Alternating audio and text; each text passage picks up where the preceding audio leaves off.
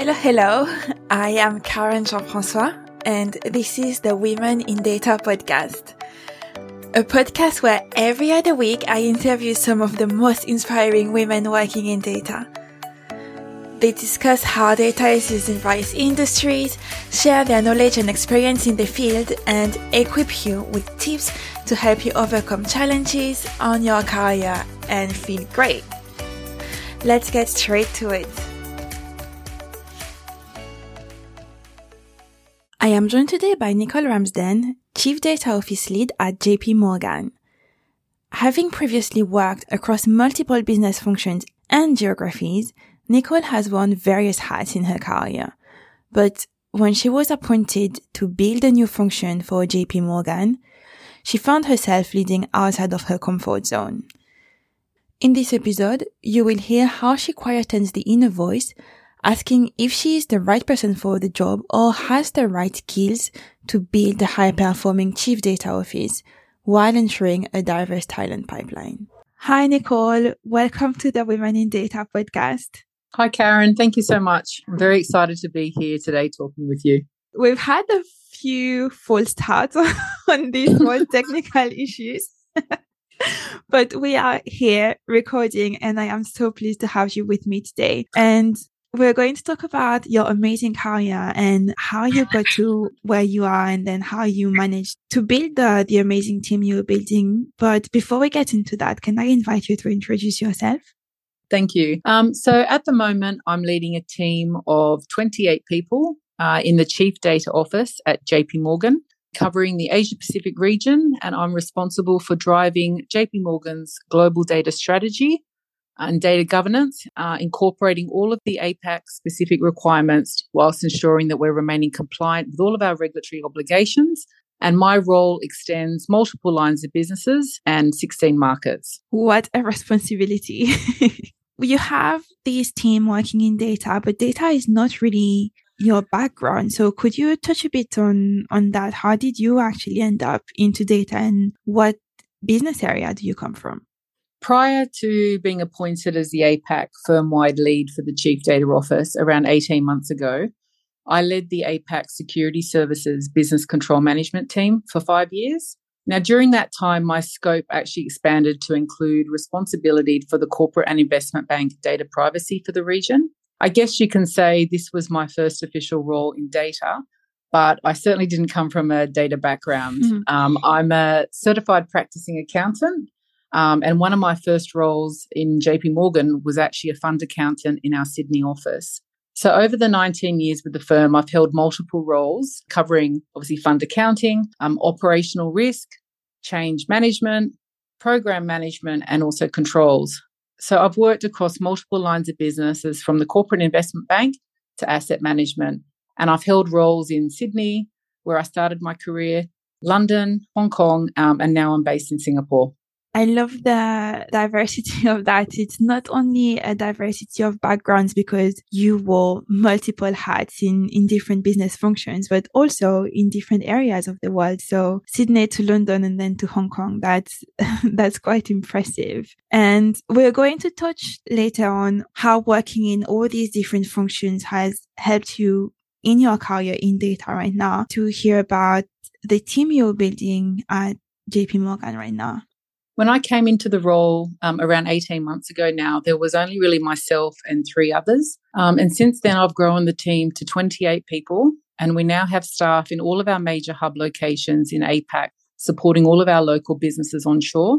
So it has been a really unique opportunity to build an entire team and a function from scratch. And these opportunities don't really come up very often in an organization that, as you can imagine, is well established like JP Morgan. I bet, because the organization's been around for a while, they have their ways of working, and then you have to build something completely new from there, especially not coming from a data background. So I can imagine the pressure you must have felt and the different challenges you had to overcome. Absolutely. So, knowing how unique this opportunity was to build a new function from scratch, I just really wanted to make sure that I took the time to hire a really diverse set of people. And that really was both in gender, but also in the skill set. And there were a few ways that I managed to do this. So firstly, I made sure I had a very diverse interview panel so that the candidates who have been interviewing for the first time, possibly with JP Morgan, they were able to see that we do have senior females leading these really important functions within our organisation. So, for example, I had the location heads of compliance, our senior country business managers and heads of operation who were all senior female managing directors involved in our candidate selection process. And I felt that was really important. And then secondly, I hired also via our internal mobility program, which is also a fantastic way to attract our internal candidates who are looking for the next move in their career. But also, I'm passionate about building a pipeline of female talent into data roles, and really looking at the team I have now, I feel we have achieved this goal. And now we have significant more women as part of my team and starting to come through the ranks. And I have a team that really bring a range of skill sets to the table. So I've hired people from very much a diverse background. So people from our technology function, compliance, business management, and also even our front office.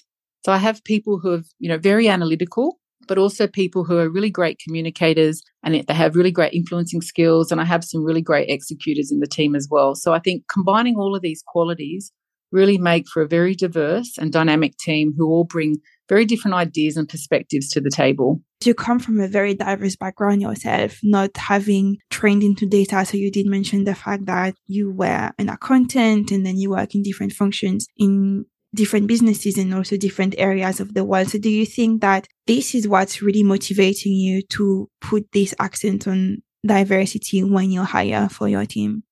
Absolutely. I think because I've had such a diverse, as you say, diverse background and experience across multiple functions and lines of businesses, I do see the value that brings. You don't have to be pigeonholed into one role. I think the people that actually have moved around in various roles absolutely bring diverse perspective to the table. So I'm always looking for people with diverse skill sets. I think it's really important. And particularly now we've been given the opportunity to actually start this new team in the region, we really do need that diverse skill set to help build the team even further. I couldn't agree more with what you just said. And it's very great to actually see it in practice, especially in such a big organization. I guess I want to talk about the challenges that you encountered along the way. And if you could tell us a bit more about this transition. So you're hiring a diverse team, coming from a diverse background yourself, but it mustn't be that easy to come and build a team in data when you don't actually come from data. Yes, absolutely. So when I was offered the role to build out the Chief Data Office, it was, as you say, it was extremely daunting proposal at the time. So knowing that I don't have a background in data and having, a little bit of what we called imposter syndrome, you do question whether you have the right skill set and whether you are really the right person for this job. And in the back of your mind, you just, you know how important data is to the firm, to our clients and all our regulators as well. So it can be quite overwhelming at times. That's definitely for sure. But I guess as I sort of came into the role, what I've really learned is that it's important to know your strengths, know your unique value proposition, and what was it that others saw in me that they believed I could actually do this job. And that's what you really need to focus on. So for me, I just needed to stop worrying about the fact that I didn't have a data science background, but really just having to start to sort of focus more on my strengths. And for me, that's my communication skills, my ability to influence, and obviously to build connections and to execute. Knowing that these strengths, I think, has really helped me, focus on where I can actually bring the most value from our team perspective. And that's really, helping to actually connect our APAC region into all of our global data programs. So again, it's really making those connections across multiple lines of business to help really drive a consistent data strategy. And it's really also driving awareness across the business about the team, what our priorities are. Obviously, we're very new. But then also, I think knowing the strengths of each member of my team as well has also been really powerful, as it means, we are so much more dynamic and diverse in our thoughts and also in our skill sets. I love that. And another guest from the podcast has mentioned that before as well, the importance of knowing their strengths to be able to, I guess, fight this imposter syndrome and know that they can lead the team into the next stage and be a great leader. I love that. And we tend to focus a lot on what it is that we can learn more rather than what it is that we know we can do well to succeed in our career. So it's really great to hear another leader saying that. So you did mention the fact that you use your strength to be able to build your team and establish yourself as a leader. But is there anything that you really took away from your experience that you could put in practice and help move things forward? So I guess firstly, I would say it's really, really important to focus on your strengths and where you can make the most impact. If you're also unsure of your strengths and talents, one thing that was actually recommended to me by a colleague here was taking the Gallup Strengths Assessment. And I'm not sure if you're aware of this, but it measures your talents and your natural thinking, your feeling and your behaving. So I think intrinsically I knew what my strengths were, but then put this on paper and it really helped to crystallize, what my strengths are. And when building out a high functioning team from scratch, just making sure that we had a really good balance of skills and talents. So knowing your strengths really helps you to understand, where you can bring the most value in your job and your team. And then secondly, and I think this is really equally as important, is identifying someone that you can talk to bounce ideas off. Someone that you can get their views and help guide you. And I've been really fortunate in my career here at JP Morgan to have had, many great managers over the 19 years that I've been with the firm that have so much experience across various lines of businesses and locations. And I can still call on them today for guidance. But also there's also some other formal, mentorship programs as well that's available outside of my existing function, which is also a great way to expand your stakeholder network. That sounds great. I think this is, especially at the beginning of my career, these two things, so knowing the strength, but also having, I guess, a mentor or an advocate is something that I had not considered at all. So for me, it was all about doing the work and that would get me where I wanted to be. Probably not even knowing what it is that I wanted to, where I wanted to be. But I do see the value of knowing your strength. And so this Gallup strength assessment that you mentioned, I think I've seen it. Is it a book?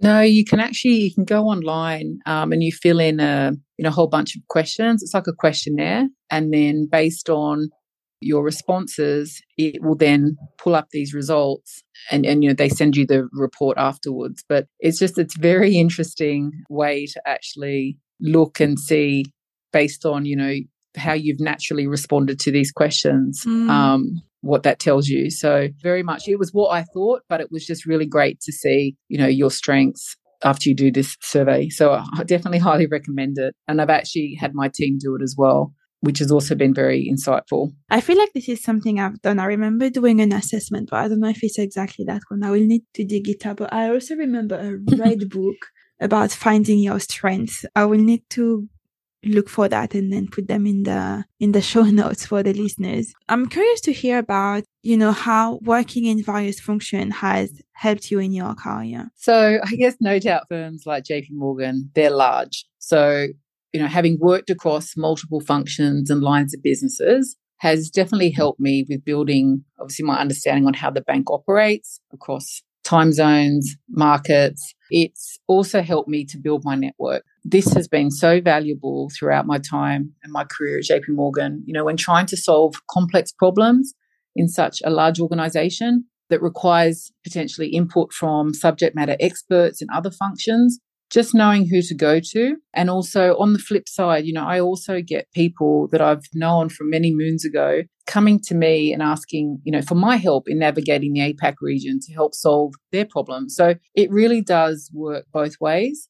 And it just really helps to get things done a lot quicker and more efficiently. It's helped me definitely in the various roles that I've had for sure. How would you identify really who to go to? Because this is something that you've mentioned a few times now. And I'm guessing, as you said, this is a really large organization. So how would you go about identifying who these stakeholders are and how to create the relationship with them? So a lot of the people that obviously, I still connect with are people that I've worked with, throughout my 19 years, whether they're people that are based in the Sydney office or are still in London or may have worked in Asia and now working in, New York. I've maintained those relationships, and throughout the 19 years, there are people that, you became friends with, or they could have been your managers in the past, or they could have been a colleague. And again, I think it's really important to just maintain those connections. Even if you just drop them an email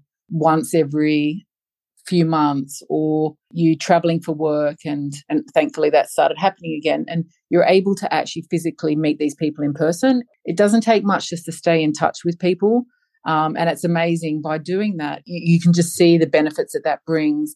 It may not benefit you now, but if you move jobs again in another, say, 3, 4, 5 years' time, you just never know when you may actually need those people and call on them for their help. So I always encourage my team as well to just look at their network that they've got now and work out who they haven't connected with, and whether it's outside our organisation, it could be, in another location, it could be in a different part of the business. So it's really important to step outside your comfort zone. And if you haven't met these people before, then try and look for opportunities to actually meet them. And in the firm, we also have a lot of groups that we can join. So Women on the Move group, as an example.